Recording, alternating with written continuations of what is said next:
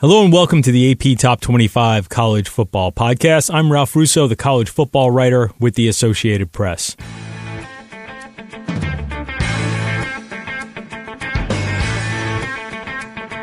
This week, we have two guests.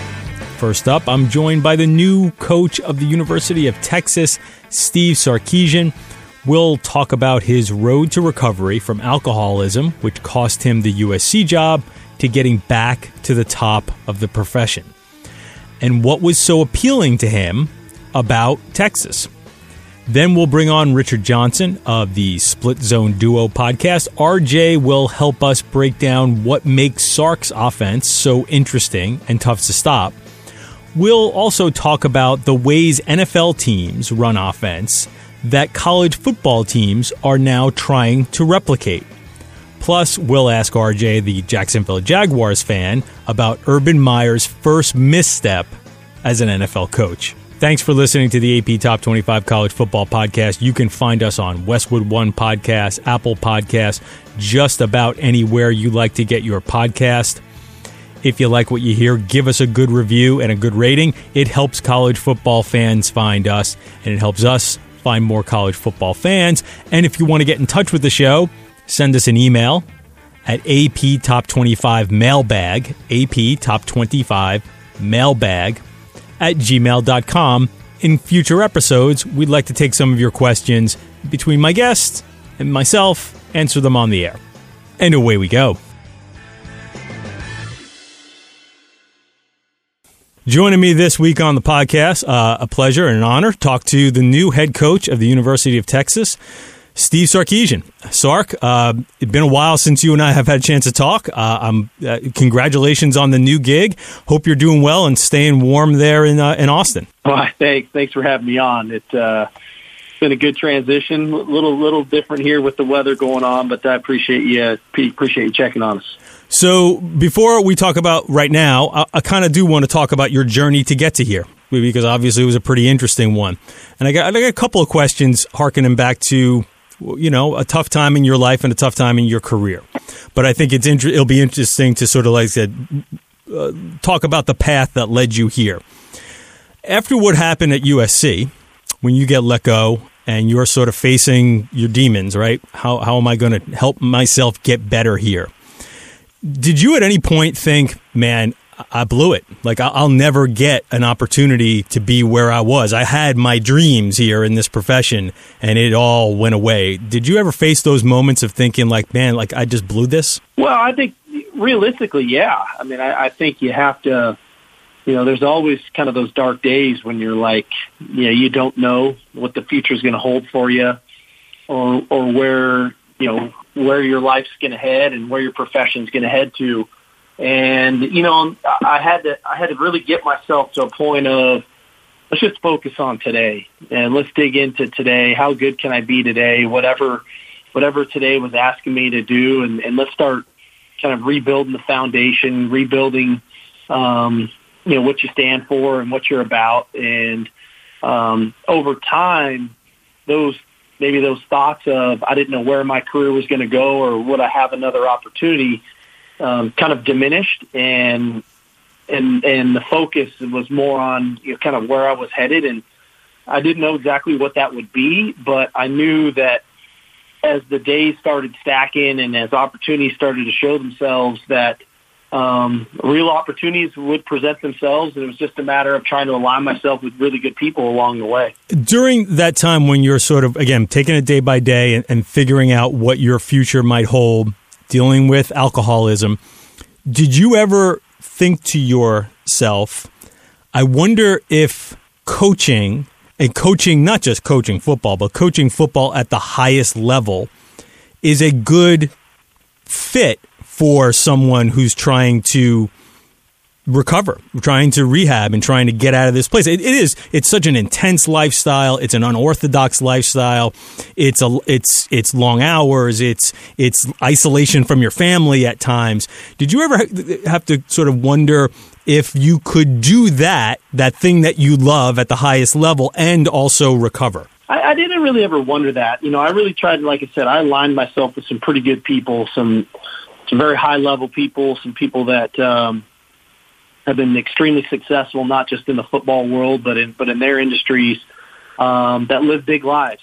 And when I got aligned with those people, I felt like, if you can live a big life and do the things that they're able to do and be successful, not only in their profession, but from a personal standpoint, why couldn't I do that here? And then started to get aligned with different people in my own profession. And then I felt like, man, I've got a great platform here that I can be successful, not only as a football coach, as a leader, but also one that could really serve to show people that there is another way to go through our profession. And, hopefully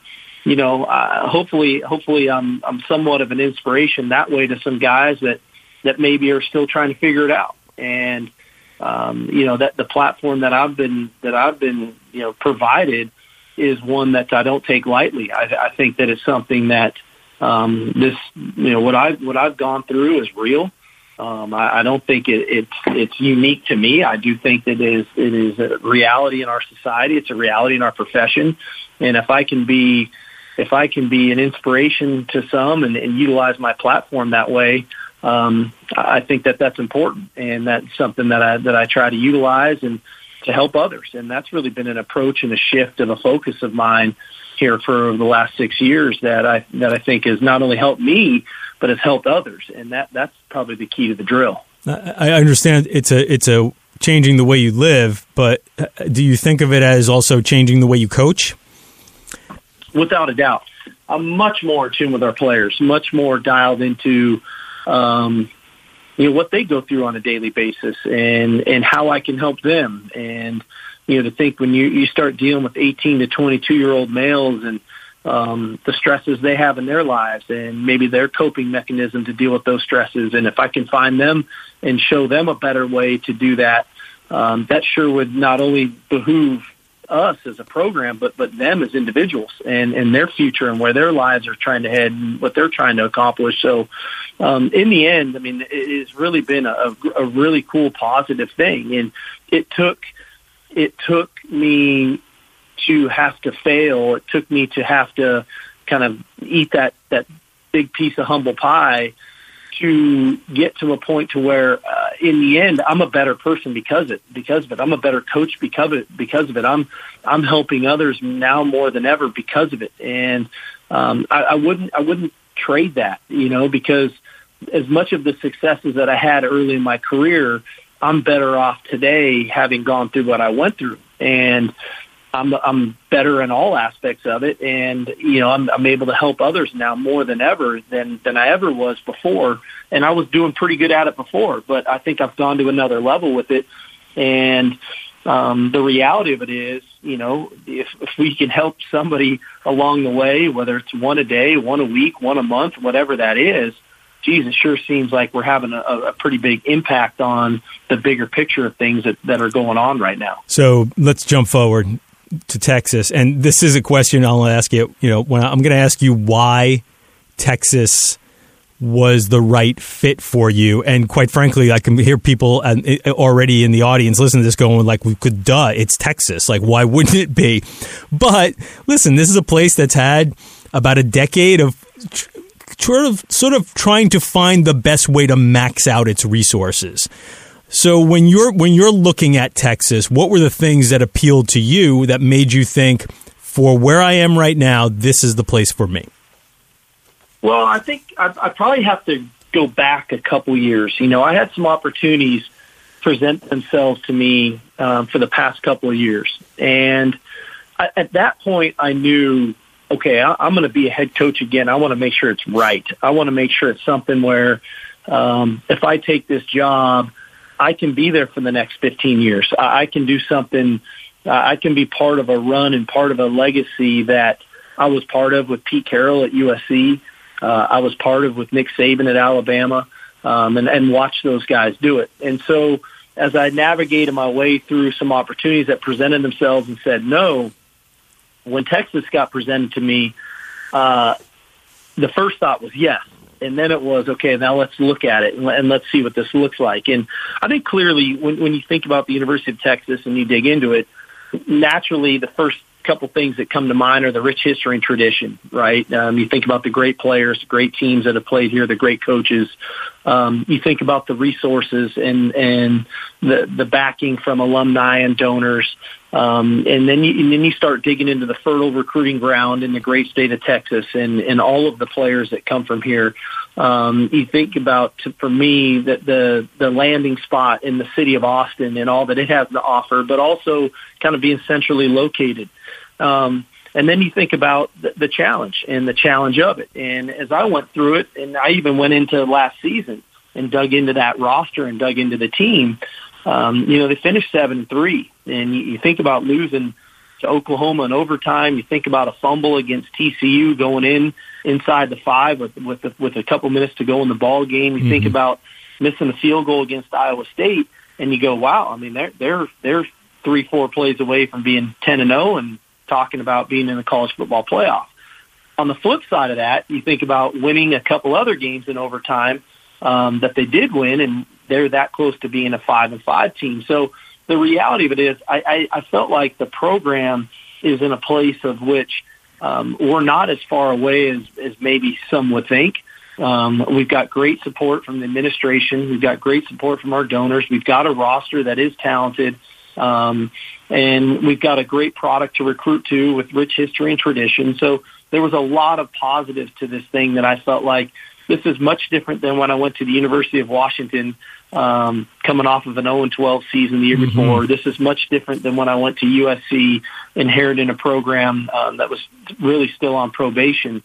We're actually in pretty good shape. And knowing, some of the things that I've gained over the past few years, most notably working with Coach Saban at Alabama, thinking back to my experience at USC when Coach Carroll inherited that program at USC in the early 2000s and the run we went on, I just thought to myself, why can't we be that team? Why can't we go on that run if we do it the right way and assemble a great staff and recruit the way I think we can recruit and develop players and I think we can develop them? Why can't we be that program that goes on another run like Texas was on in the 2000s as well under Coach Brown? So there was a lot of things. It ended up being a no-brainer situation for me and decision to take this job and couldn't be more pumped and excited about it. I want to ask you about your time in the NFL, your second time in the NFL, because I think some people might forget. 2004, you were with the Raiders, when part of Lane's staff, but 2004 is a lifetime ago as far as the way football changes, right, to a certain degree, evolution. In your 2017-28 team with the Falcons, and then you come back and become Alabama OC, and we saw that offense last year play at a really high level, do some really interesting and creative things. I'm wondering what that time with the Falcons did to teach you about maybe some new things about offense or things that you brought from that time with the Falcons to Alabama that maybe help you make Alabama as good as it was. Well, it was a unique time. When I got to Atlanta, I was coming in right behind Kyle Shanahan, and they had just gone on their Super Bowl run, and they had a tremendous year. And there was probably a little bit of an adjustment for me coming in, kind of inheriting his offense in essence. Dan Quinn was our head coach, and he really wanted to keep the offense, and I don't blame him. And so there was probably a learning curve for me there of inheriting his offense, but also trying to implement my stuff. And probably over that span of that year and then into the next year, the second year, Julio Jones leads the NFL in receiving my second year there. Calvin Ridley is the leading rookie receiver in the NFL my second year there, and Matt Ryan has a great year. But what came out of it was, how do you find a way in that league to ensure that your best players are getting the ball and getting the ball with opportunities to create explosive plays? And then after that year, coming back to college football, I'd never really lost sight of that. You have to ensure, it's one thing to run good plays, but you have to ensure that your best players are getting the opportunities to touch the ball, to create those plays, to create the explosive plays. And that's really what we tried to do over the past 2 years. And whether it was Tua and Jerry Jeudy and Henry Ruggs and Devontae Smith and that crew, to the next year with Mac Jones and Devontae Smith and the Najee Harris and the Jalen Waddle, that was really the approach. It was a little bit more of an NFL-style approach, not that we didn't utilize the RPOs and the rules and things. I just felt like from the motions, the formations, the play-action pass game, we just wanted to ensure that our best players were having opportunities to touch the ball, which was something you had to do in the NFL. I mean, everybody knew where Julio Jones was every play. How did you try to get him open? And that was always the focus from week to week, and we were able to do that in year two. It was just something we carried with us here the last couple of years at Alabama, and I don't think we're going to get away from. I think we'll hold on to that moving forward. Okay, one more. I know you got a hard out, but I'll let you out of here on this. And I know you can't talk about specific recruits, but there has been some very positive news on the recruiting trail coming from Austin over the last couple of weeks. What I would ask you is, one of the reasons why we heard that you got hired was because of the ties that had been built between Alabama and the state of Texas. You walk in there and have a couple of nice recruiting wins. How much do you have to build up relationships, build upon relationships? How comfortable are you recruiting within the state of Texas? Well, I'm very comfortable. You know, I'm a relationship-based guy.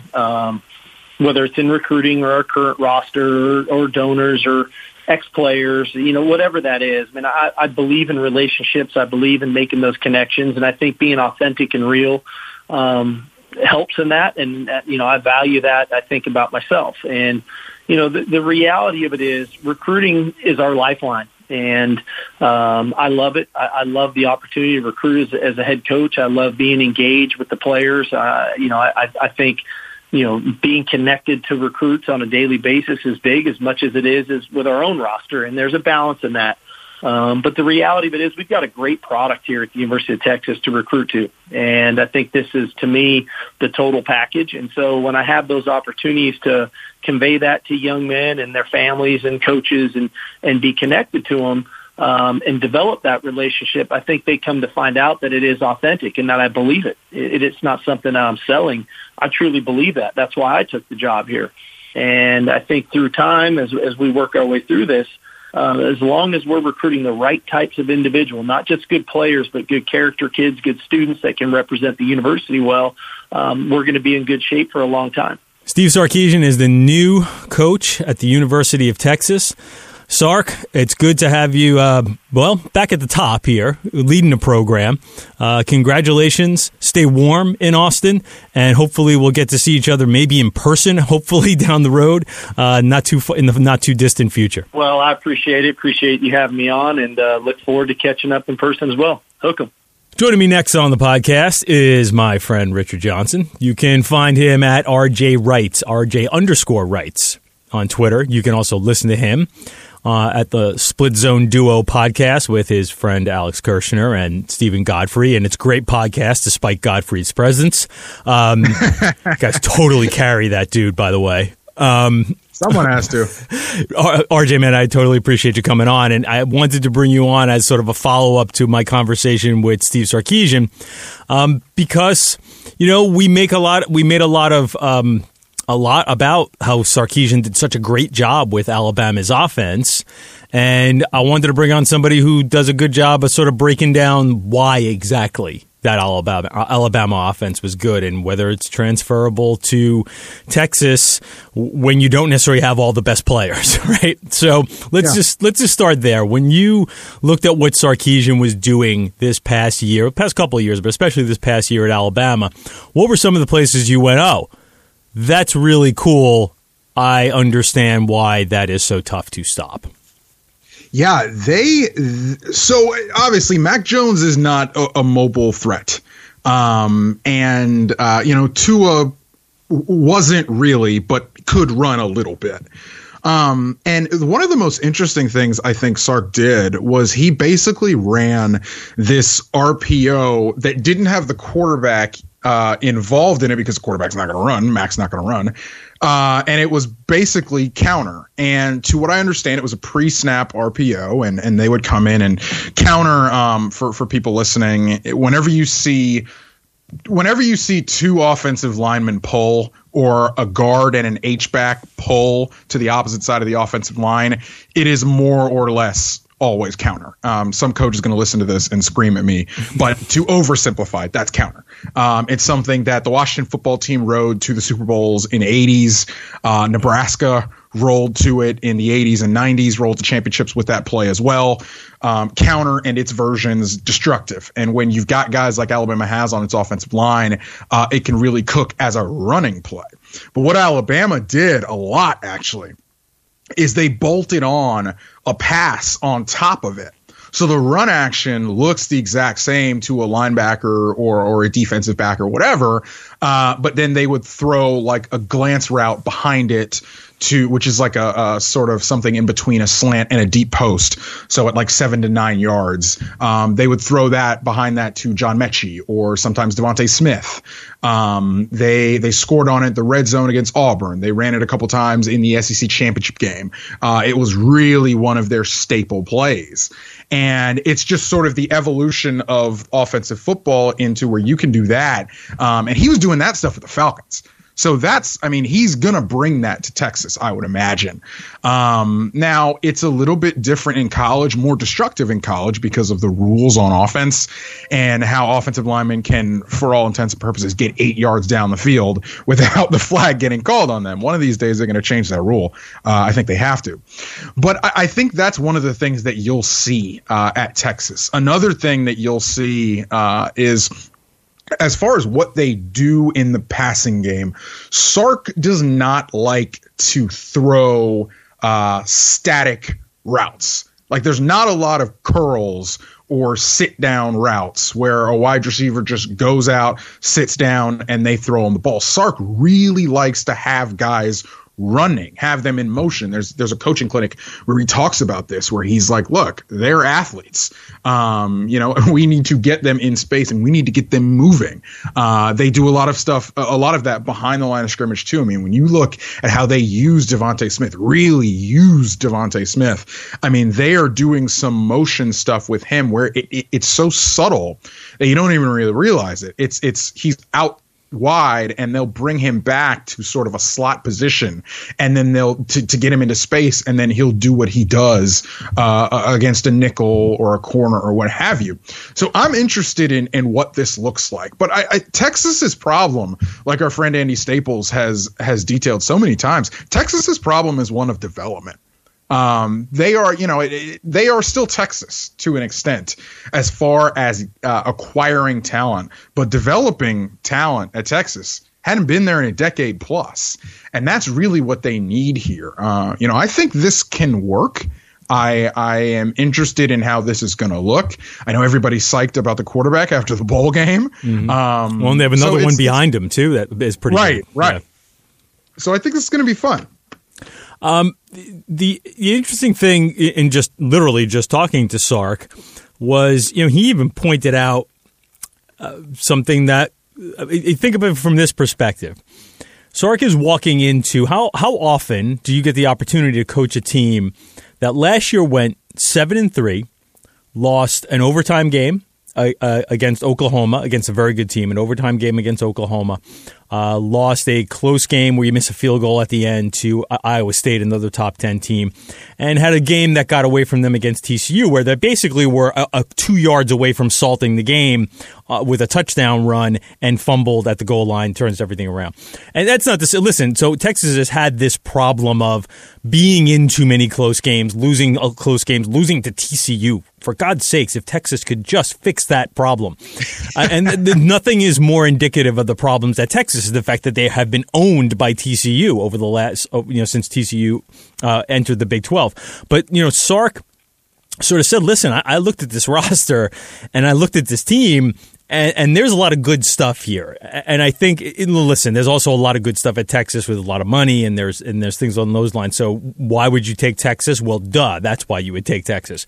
But there is a lot of, there is talent. As you just said, there is talent that has come in the front door there that can be worked with. And it'll be interesting to see how he does develop that. But there's a lot to do with Texas there. He is probably inheriting a better Texas than Charlie Strong did from Mac. I would be interested to see if he's inheriting a better Texas than Herman did from Strong. Strong had really good recruiting classes, but so much attrition from those classes. I'd be interested to see that matchup if somebody like Bud Elliott ran the numbers on that. I also am very interested in sort of politically what Texas is he getting, with these regents and Chris Del Conte and that dynamic. I know that the regents sort of still drive the ship over there. And Chris Del Conte got this splash hire done. Chris Del Conte got the splash hire done. I think he needed to get this done. But what is the program? I know that people, it's just interesting to me where Texas as a football program is in the landscape of both the university writ large, the state, and then the Big 12. Because the thing that I've never really put a finger on is, in the South, you are very clearly measured against your rival, Auburn, Alabama, Florida State. You know what I mean? And as far as I understand it, Texas and Oklahoma are not as one-to-one compared. It's just always been sort of confusing to me, Ralph. And I know you've been around it for a long time. You probably have a better answer than that. But Oklahoma is going to be a playoff contender next year and has been a fairly perennial playoff contender for the last few years. But it didn't seem like that was the reason Tom Herman got fired. That's an interesting point, RJ. Yeah, I agree with that. I don't think Texas and Oklahoma react to one another in such a clear, correlated way that some of these other rivals do, where the rivalry games sometimes, maybe that's both of us being a little outsiders and not truly understanding all the nuances there, and somebody who's a little closer might push back on that concept. But I tend to agree with you that I don't see that dynamic in why Texas has been sort of manic. In fact, I would say Oklahoma obviously has to recruit well in Texas, but even that aspect of, we're losing recruits to Oklahoma. Everything has changed as far as sort of recruiting in the Big 12 in that area with the influx of the SEC. Oklahoma recruits far more in California than it ever had before, and going out to Florida. So it's not even some of those deals where you're like literally, listen, they're going to recruit some of the same players, but they're not necessarily like, oh, we just lost to the guy we should have had. I mean, there's some of that. There's definitely some of that. So it is interesting, the relationship there. And of course, not having A&M as a rival anymore, right? That was the other big rival, and having that off the board. So that aspect doesn't drive Texas as much. And it is interesting compared to, we see Auburn firing Gus Malzahn, and there's a pretty clear reason why. Yeah, it's funny that you say that they sort of don't overlap as much as you think. Spencer Rattler's from Phoenix, right? So Spencer Rattler is not some, Dallas Westlake, Texas kid that he's not like Sam Ehlinger, basically, where, right, earmarked to Texas from the day he was born. It is just an interesting dynamic, and it's interesting where Texas will go in the future. But, with the talent on that roster, people are saying that they should have ran Bijan Robinson more during the season. Sark is not going to hesitate to do that. Sark is going to feed the beast. One of the things Sark said in the interview was, one of the things this will stream into another portion of our conversation. One of the things he learned in the NFL is it's one thing to run a great play. It's a completely different thing to run a great play with your best players. Like, you have to figure out how to run great plays with your best players. And he talked about how often Julio touched the ball at the Falcons, and how you kind of have to, and how that is harder to a certain degree in the NFL because matchups change every week and things along those lines. But you're right. I think Sark and Kiffin both have that in their profile. They will. If it works and they have a player who's good, that player is going to get the ball a ton. As you can see with Leon, when we talk about the national championship game, and you mentioned it with Devontae, right? You have people watching that game. How is Devontae Smith open? My God, how is Devontae Smith open? because that's what Sark's offense is built around. Yeah, exactly. Like it is the sun, moon, and stars, and that is, it's a way to scheme the game. And when you've got guys like Devontae Smith, when you've got those types of guys, it makes play calling a lot easier. I mean, you just find ways during the week to get those guys the ball in ways that are advantageous and ways that can sort of be the most successful. I know we're going to transition a little bit, so I won't spoil what I'm going to say, but that is sort of what the brilliance has been with Sark in over the last season. I am very interested, honestly, in sort of the thought experiment of what Alabama would have looked like with Jalen Waddle healthy over the full balance of the season. It's something that we'll never know, but I do think it's very interesting how did not having Waddle make Sark sort of theoretically a little bit simpler, but then again, as a defense, much harder to defend. It's not easy to defend because Devontae Smith is so good. But what could they have done, or what wouldn't they have done if they had Jalen Waddle as well to sort of feed the beast and get the ball 10 times a game as well? So if anybody's listening to this podcast, I brought up this comment I got from Chip Kelly when I was doing a story about Ryan Day. Kelly and Day are close. They go way back. And one of the things I had in talking with Kelly, asked him about, what makes Day good, right? Like that very obvious cliche question of, hey, what makes this coach good? And he said one of the things he felt Day and Chip, for that matter, gained from their time in the NFL was this concept that every week you have to be a little different in the NFL. In college, you can sort of have a somewhat static identity. In the NFL, matchups are going to dictate what your offense is. So you have to morph a little bit, and you have to find which also brings me back to Sark and the idea that lest you have to find the matchup that works for you, but you best damn make sure that matchup includes your best player. And that's sort of maybe where the magic happens. So when I say that to you, that's a cool thing for Chip to say to a sports writer, because it's easily digestible and it's kind of like at a layperson's level. I can understand that. But when I say that to you, for someone who has a little better knowledge of the X's and O's, what does it mean to you when I say that what colleges are trying to do a little more of is the NFL concept of we are a little different from week to week depending on our matchups? Yeah, so I think the interesting thing about it is, first and foremost, not everybody can do that, right? You have to talk about who can actually do that sort of thing. God love Pat Fitzgerald, but Northwestern is not changing from week to week. Northwestern cannot change from week to week, particularly on offense. They have to do what they do. But, like Florida against Georgia. Florida was not really pounding the wheel routes to death, but they saw that they could against Georgia in the cocktail party, and so they did. Alabama, the class of teams we're talking about that can do this sort of thing. In the NFL, sort of because everybody's got good players, it's sort of a double-edged sword, and I guess we're more talking about offense to defense here. But on offense, you come into the week and you say, okay, this is the deficiency in their defense. And we have the guys, or a guy or whatever, if you're a good NFL team, we have the guys that can exploit that, right?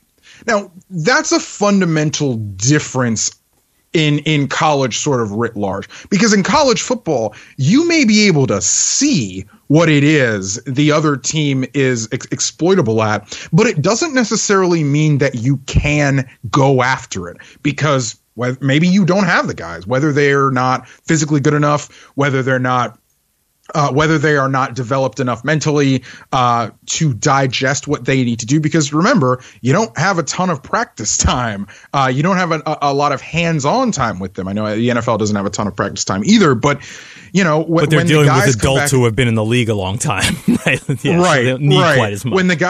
When the guys come back from their Tuesday off day, well, hey, we can sit here for 16 hours on Wednesday and figure this out. In college, obviously, it's a different animal. So you can't do everything you may want to do as a coach in college versus what you can do in the NFL because of just time restraints and all that kind of stuff.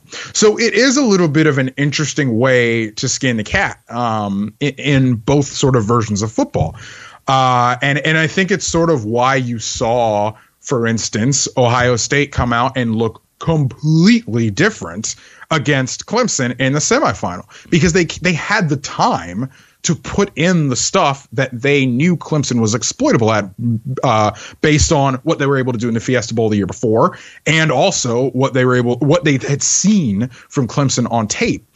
So as far as how you sort of think about it and just theoretically take stock in the game and how matchups are exploited, the Patriots are sort of the clearest example of a team that changes and morphs from week to week. Now, yeah, it's a little unfair to compare the Patriots of the last 2 decades to the rest of the league because of who they have as the head coach and the continuity. But all that continuity allows them to be so amorphous from week to week. I mean, they can come in. The other thing is that continuity allows them to, let's say it's the third quarter, third down against the Dolphins. They have to get off the field.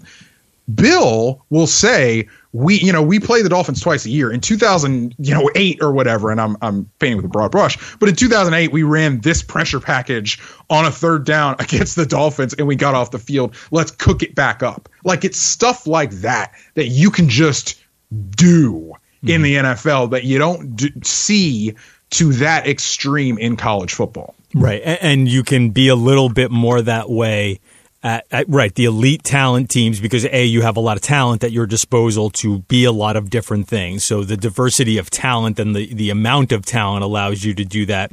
And I would also think that at the elite, and this actually brings me back to what Sark did at Alabama because in talking to someone at Alabama, one of the things he said to me was, don't underestimate what it has meant to us that, like, Devontae's a senior, Najee's a senior, 3 of our offensive linemen have been in college for 4 years. Nick tells his guys when they come through, new coaches, and there's always a bunch of new coaches. That the most amazing thing about Alabama is you talk about continuity. Is the continuity is all Saban. And it flows from there because the rest of the coaching staff changes a lot. But what he tells coaches is, listen, you will have the best talent, but it's going to be young and inexperienced, and don't underestimate like how much you're going to have to coach these guys, right? I know they're really talented, but all these kids are going to be playing as 18 and 19-year-olds because they're talented enough to do so, and all our juniors are going to go to the NFL.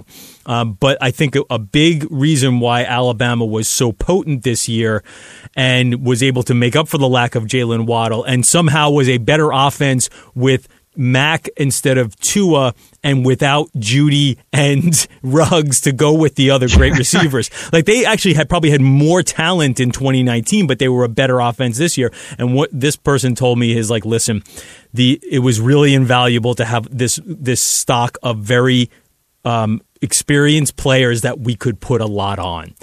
They had learned a lot. We could put extra layers on them, and we could do a lot more than maybe normally could. As talented as we are, there are even limits at Alabama that how much we can put on our kids because so many of them are playing at such a young age. Yeah, and consider how beneficial that is in 2020, right? And that too. Yes, and when bingo. We're zooming. When we're zooming and when we're, when we don't have a fall or a spring practice and when we have a truncated fall camp and a weird fall camp and a season that starts, all that they were able to weather all of these storms because they had such experience, and so did the other teams in the playoff. But we all saw what Alabama did to the sport all season, and this just steamroll of consistency. Like, that's the thing that I think for me set this Alabama team apart, because they did not have and don't really have the down weird game, right? You know, you think about what it typically takes to beat Alabama. If you're not Clemson, it usually takes a Herculean effort from a quarterback, right? And it takes Alabama to, in some extent, sort of beat themselves or whatever. But this Alabama team wasn't that. And they, from week to week, just steamrolled everybody in a way that was so, I think, understated given what happened in the rest of the sport and the rest of the world around all of these guys. And that's why I think this team is so good looking back on it. Yeah, I completely agree. And I was trying to get that across in writing about the team leading up to the night of the game and after the game, of this idea that in the most herky-jerky and uncertain season, the simple fact that they were able to perform at such a high level so consistently, and the it was just a metronome, right? It was just the machine just kept on cranking at Alabama as if, nothing, no pandemic here, even though their coach gets tested, test positive for COVID twice. But nothing's when everything was set up for even Alabama to be shaken a bit, for the most stable program, maybe the most stable thing in all of sports to be shaken a bit. Alabama was unshaken. They were undeterred throughout this season, and that's what made it really so amazing. And I would also add on this, so just to pivot a second here, when we're going back to the idea of what college football is trying to take from pro football and how the success Alabama had with Sark. If people look at Bill O'Brien, why would Saban hire him? And listen, Bill O'Brien's reputation has been just trashed, right? Because of what happened. But for a lot of reasons that have to do with personnel moves and the power struggle. Yes. And Bill O'Brien, the GM, ruined Bill O'Brien, the coach's reputation. Without questions. But I think if you step back and remove yourself from all of what went on with the Texans and ask, why does Saban want Bill O'Brien?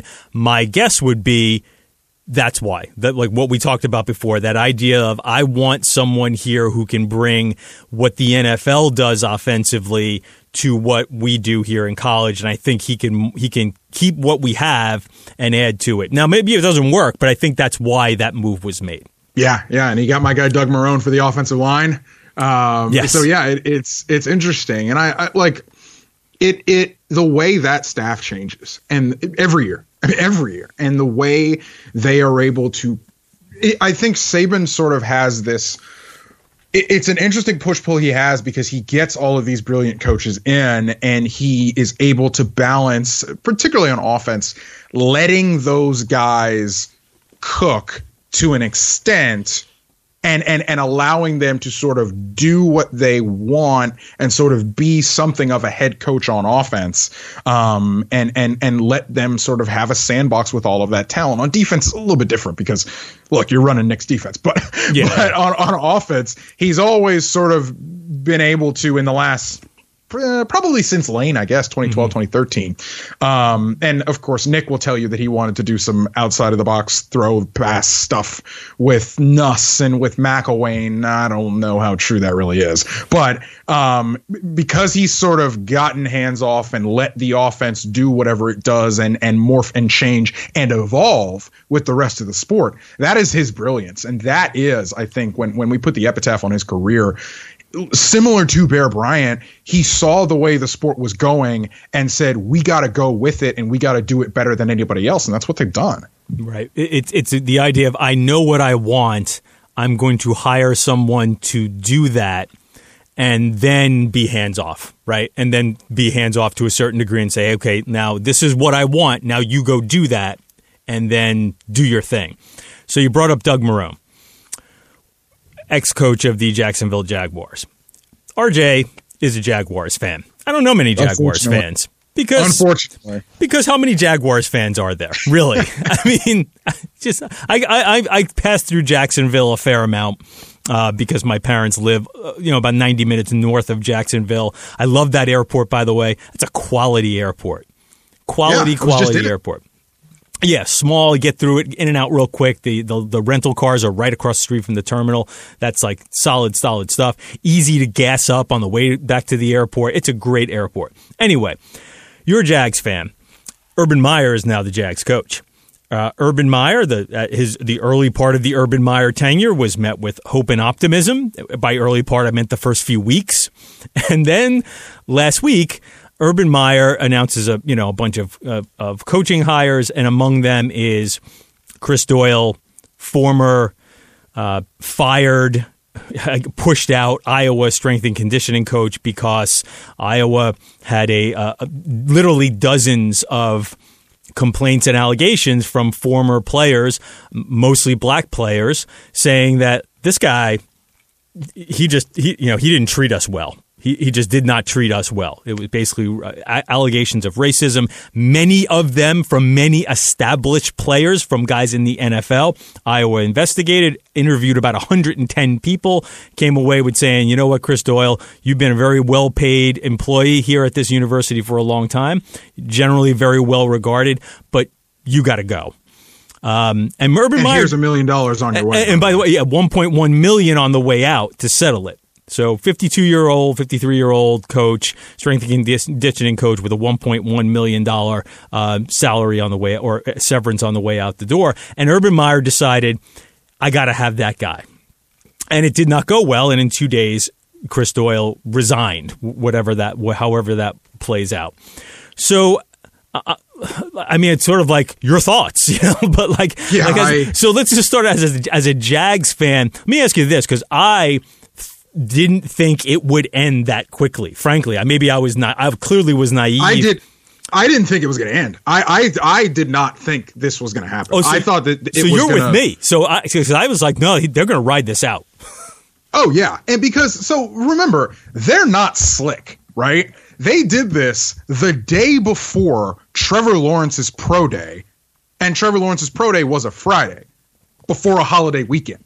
So you announce it in a Twitter thread on Thursday. Urban Meyer has the press conference, takes the lumps in the press conference on Thursday afternoon. Friday, Urban flies to Clemson for Trevor Lawrence's pro day. Okay, the entire Jaguars news cycle moves on to the future quarterback, and they were going to sort of weather the storm out into the holiday weekend, and then everybody was going to forget about it. It's now Tuesday the 16th. That was, I guarantee, that was the plan. Because it's the Jags and a strength coach. Because ultimately, yes, you also play it that way. Like, listen, it's the Jags and a strength coach. We're going to move on. Yes. Yeah. And as far as unforced errors go, you did not have to do this. I mean, it's like the strength coach in the NFL, and I'm painting with a broad brush, but his strength, I think he was director of sports performance, physical development, sports performance, whatever the hell it was. Yeah. Strength coaches in the NFL really are not doing a ton of stuff for 7 months at a time. Like, they may run the mini camp after the rookies get drafted and you're telling guys to stretch, et cetera, but your good players are not working out at the facility in May. Like, that's not happening. Now, you may have sway over training camp and in-season lifts and that sort of stuff, but for the bulk of it, this is not a key hire as it would be in college football, where Urban is from, and you just didn't have to do this. So Urban gets up there and does the cockamamie thing where when white guys hire crappy other white guys, he says, "Well, I vetted him," and also made it a point to say that the GM and owner vetted him as well. That is a key point. Which means that everybody was fine with the things that Chris Doyle is accused of doing. Chris Doyle's reputation is obviously quite good as far as what he actually does in his actual job. But it was also conspicuous that, if you'll remember, 13 Iowa players a few years ago went to the hospital with rhabdo. Yeah.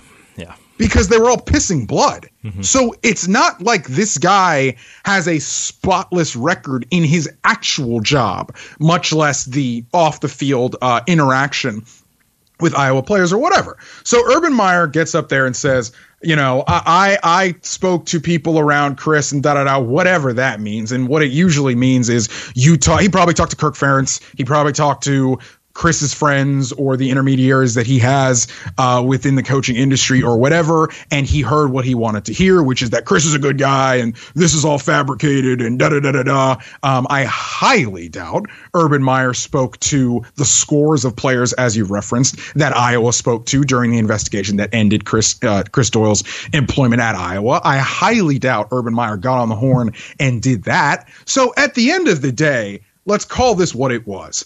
Urban Meyer wanted to hire Chris Doyle, so he did. And that is as simple as it gets, I think, in situations like this. Oh, how could they do that? It's just Urban Meyer wanted to do it, so he did it. So a couple things there. Your point about, right, what is this position relative to what it is in college football? Urban Meyer, to a certain degree, I won't say he invented the strength and conditioning coach because really Nebraska did that, right? If you want to go way back in college football. But Urban Meyer created this model of strength and conditioning coach as first lieutenant with Mickey Marotti, who was his longtime guy at Florida, brought him to Ohio State. And Mick was consigliere. Mick sort of, it's culture builder. It's also, I hate to say fixer because that's kind of a pejorative, but it's fixer in terms of like, hey, we got an issue with some of these guys. You got to get a message across to them. And sometimes that message is running stairs and flipping tires, but sometimes that message is literally a message.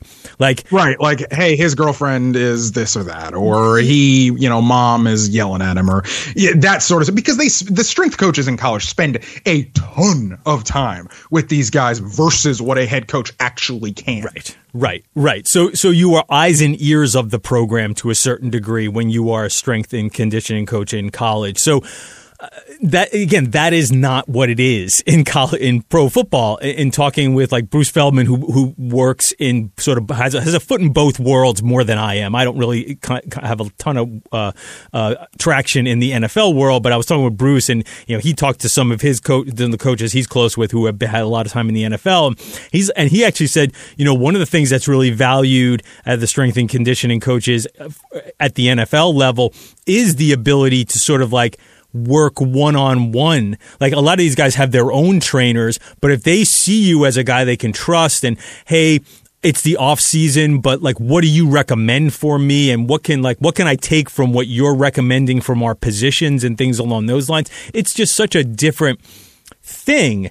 So that leads me to sort of believe. So where I'm going with that is, if it's a completely different job, like, what are the skill sets that Doyle had that made this so enticing to hire him? Again, like it becomes, hey, Urban just wanted to hire this guy. So that in that case, it becomes a baffling thing, right? Because the job is so different. I don't know why you would value those skill sets quite the same at the NFL level. Yeah, I was just going to say, I think it speaks to the what sort of NFL coach is Urban Meyer going to be? And this is what leads me to wonder. I actually kind of like the coaching staff. I think he's basically Urban's hired some ex-Seahawk assistants on offense, and he's hired some ex-Ravens assistants on defense, as well as Chris Ash and Charlie Strong on defense. So the defense is sort of a mix of Ravens guys and college guys. But as far as football ops and outside of on-field coaching, what is Urban Meyer going to be? Because this is, as a Jags fan, I am not terribly worried, to be honest with you, about what the on-the-field product is going to look like. Trevor's going to come in and make up for a lot of sins, and I think they're going to be fine-ish on offense. I'm actually on the field. I'm actually pretty excited for it. But as far as what this program has really struggled with in the last few years is the off-the-field culture stuff of retaining your good free agents. There's a reason why Jalen Ramsey forced a trade, right? And for the Jaguars to have Tom Coughlin in the building a few years ago, Tom Coughlin alienated so many players. Tom Coughlin broke off contract negotiations during the offseason with Yannick Ngakoue, and Ngakoue was traded months later. Tom Coughlin at some point in time 20% of the NFLPA's grievances from players were from the Jaguars players because of Tom Coughlin. Tom Coughlin voided the guarantees, or tried to void the guarantees in Leonard Fournette's contract rookie deal, because Leonard Fournette during a Week 16 game was like laughing on the sideline when they were losing. Like, it's that my way or the highway crap that got the Jaguars in this situation in the first place, going 1-15 with no talent. Now, what happens next as far as changing the culture of the program? And if Urban Meyer is going to come in and do more of this hard-ass stuff, which is what a Chris Doyle leads me to believe, at least as far as the off-field program and stuff goes, what does that say about the fact that Urban Meyer has final say on personnel and will be the one who is shaping this whole deal? Urban Meyer's not sharing this with Trent Baalke as far as what the football operation is going to look like. The general manager, Trent Baalke, is. It's Urban Meyer's way or the highway. And that, I think, is going to be a problem. And for Urban Meyer and for the Jaguars in this league, there is, I believe it's 4 black strength coaches in the NFL.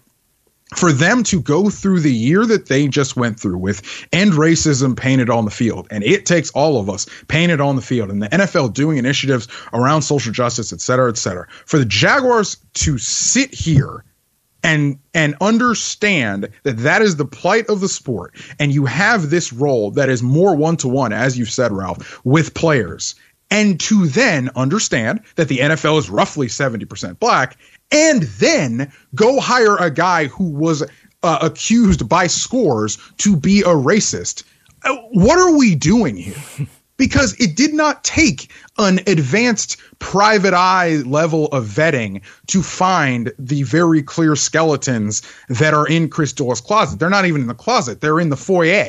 Like, do 3 Googles and you'll figure out the public report and all this kind of stuff. So I sit here and I wonder, what were we really doing here? And, you know, the fact that the Jaguars thought they could take this on the chin for a few days and just ride it out, I think says something a bit troubling about the way this might go. Okay, so here's my last thought on this. And I go here when I think about Bryles every 6 to 8 months when somebody gets an idea. Hey, I'll hire this guy. Isn't that a great idea? And and that then goes to hell because we've gone through that dance over the last, 4 or 5 years now, where somebody thinks, oh, I got a good idea. Maybe I'll hire Art Bryles. And people come out and say, no, that's a terrible idea.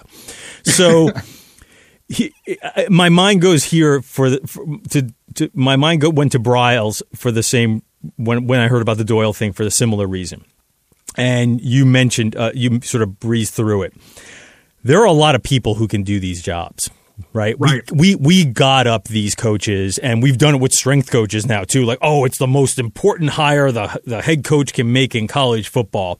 So now we become, okay, now they're indispensable, too.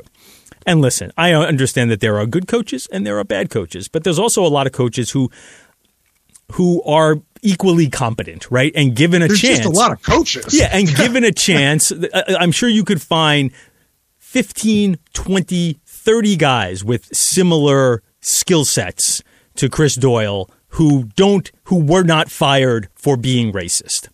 And I go to that when I think of Bryles and Doyle because I know a lot of coaches. And I think I'm sure a lot of guys would love the opportunity to get one of 32 NFL jobs and are totally qualified to get one of 32 NFL jobs.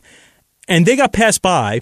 And they don't have fired for racism on their resume, and they don't have massive sexual assault scandal running a renegade rogue program like Bryles has. So the idea that we feel I'm all for second chances, and there's a zillion junior colleges that play football and high schools that play football. There's a ton of places you can go coach football that's not the NFL. That's not a major college. So, sure, let's give them a second chance. But there's a whole bunch of coaches out there that I think would be more deserving of these chances than somebody like Chris Doyle and Art Bryles. And that's where I go when I see these situations. And we everybody knows Urban Meyer is Mr. Second Chance. Everybody deserves a second chance. Everybody deserves a second chance if they're a 5-star recruit, so to speak. Urban Meyer will overlook a whole host of things. Cough, cough, Zach Smith, cough, cough. If you can do for him to contribute to a championship program. Obviously, there's a little sprinkle of nepotism with the Zach Smith thing, so this is a little bit different. But Urban Meyer, that is his MO. That is his thing. And I guarantee he even answered. Somebody said, how do you know this won't happen again or whatever? And like basically all he said was like, well, it better not happen again. Well, I'm just like, that's not good enough. And if you deserve a second chance, like, all right, you want to believe in second chances? Cool. Does a second chance mean a promotion to the highest level of your field? Right. That's not a second chance. That's just a promotion.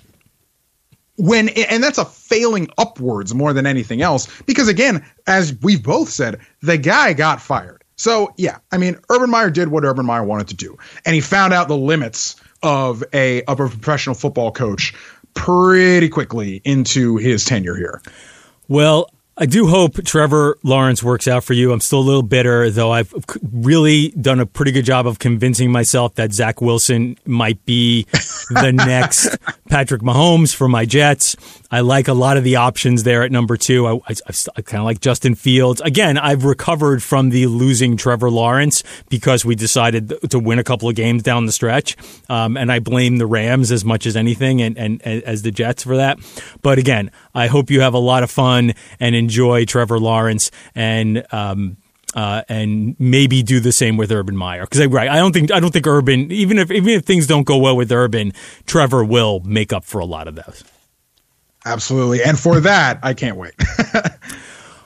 Richard Johnson can be found at the Split Zone Duo podcast with his friends Alex Kirshner and Stephen Godfrey. You can follow him at RJ_Writes on Twitter. And where else can we find your terrific work, Richard?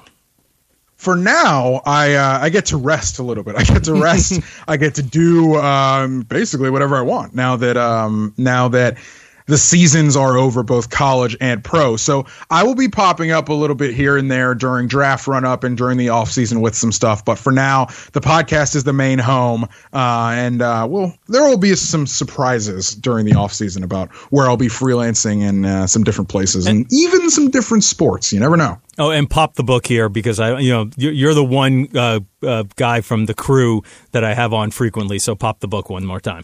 Absolutely. The book is Sinful 7 Sci-Fi Western Legends of the NCAA. It's a history of college sports and the NCAA that you will actually find interesting, because reading about the NCAA can be paint dry, boring, but we tell a half fiction, half nonfiction rollicking Western tale about how college sports got to be basically what it is. It's the most interesting project I've ever worked on and probably will ever work on. I wrote it with Spencer Hall, Alex Kirshner, my podcast co-host, Jason Kirk, and illustrations by Tyson Whiting. It's an ebook. You can get it at sinful7.com.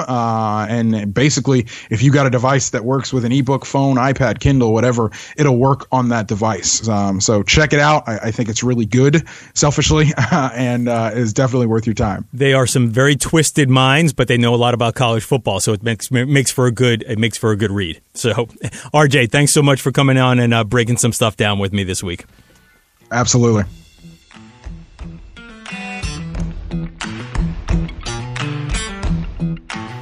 And now 3 and out. First down. UCF closed the FBS coaching carousel by hiring former Auburn coach Gus Malzahn as head coach earlier this week.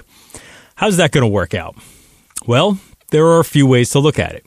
Pro, Malzahn has never had a losing record in 9 seasons as a head coach, 8 of those in the SEC, and he was 12 games over 500 in SEC play. Coaches who have had that level of success for that length of time at that level of competition are not often available in college football these days.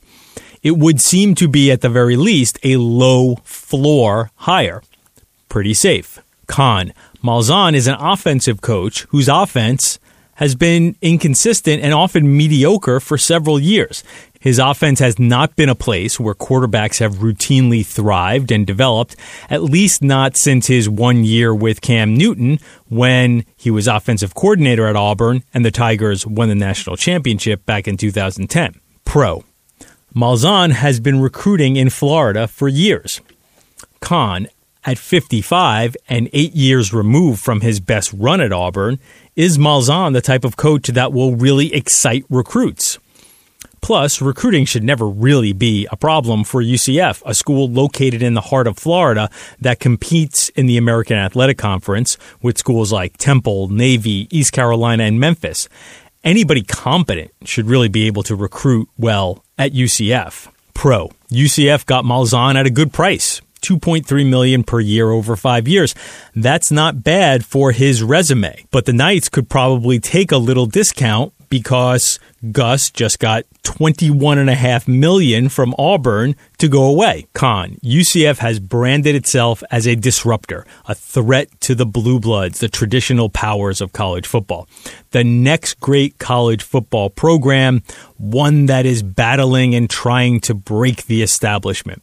Is your brand best served by hiring an SEC retread instead of a younger coach like, let's say, Sean Lewis from Kent State, for example? I try not to make predictions and grade hires anymore. There is just too much uncertainty. On Twitter, I said that this was a great landing spot for Malzahn. It is a place where you can win and win big. Whether Malzahn was a great get for UCF is to be determined. A lot of folks in Houston were really excited when the Cougars lured Dana Holgorsen away from West Virginia. And so far, the results there have been pretty underwhelming. Second down. Since we last recorded, Oregon's Tyler Shuck became the latest high-profile quarterback to enter the transfer portal. Shuck was the Ducks starter last season, played pretty well early, and his performance tapered off late in the season. The thought was Shuck and BC transfer Anthony Brown would compete for the job to start next year. But the player to watch is freshman Ty Thompson. I think the hope in Eugene was Shuck and Brown would allow coaches to be patient with Thompson so he could be unleashed in 2022. But Shuck's departure suggests that the future is now. Players tend to know when the guy behind them is going to take their job. Shuck leaves as a grad transfer, immediately eligible, with 3 years left to play college football. Third down. I mentioned this last week, but we're going to keep bringing it up to make sure listeners know that we want you to be a part of the show. If you have questions that you'd like me or my guests to answer, email them to aptop25mailbag@gmail.com. We'd love to hear from you on all topics college football, serious or silly. That's aptop25mailbag@gmail.com. Looking forward to your contributions. That's the show for today. I'd like to thank my producer, Sarah McCrory, for making me sound good. You can find this podcast on Apple Podcasts, Westwood One Podcasts, just about anywhere you like to get your podcasts. Please subscribe so you do not miss an episode. I'm Ralph Russo, the college football writer with the Associated Press. Thanks for listening, and come back for more next week of the AP Top 25 College Football Podcast.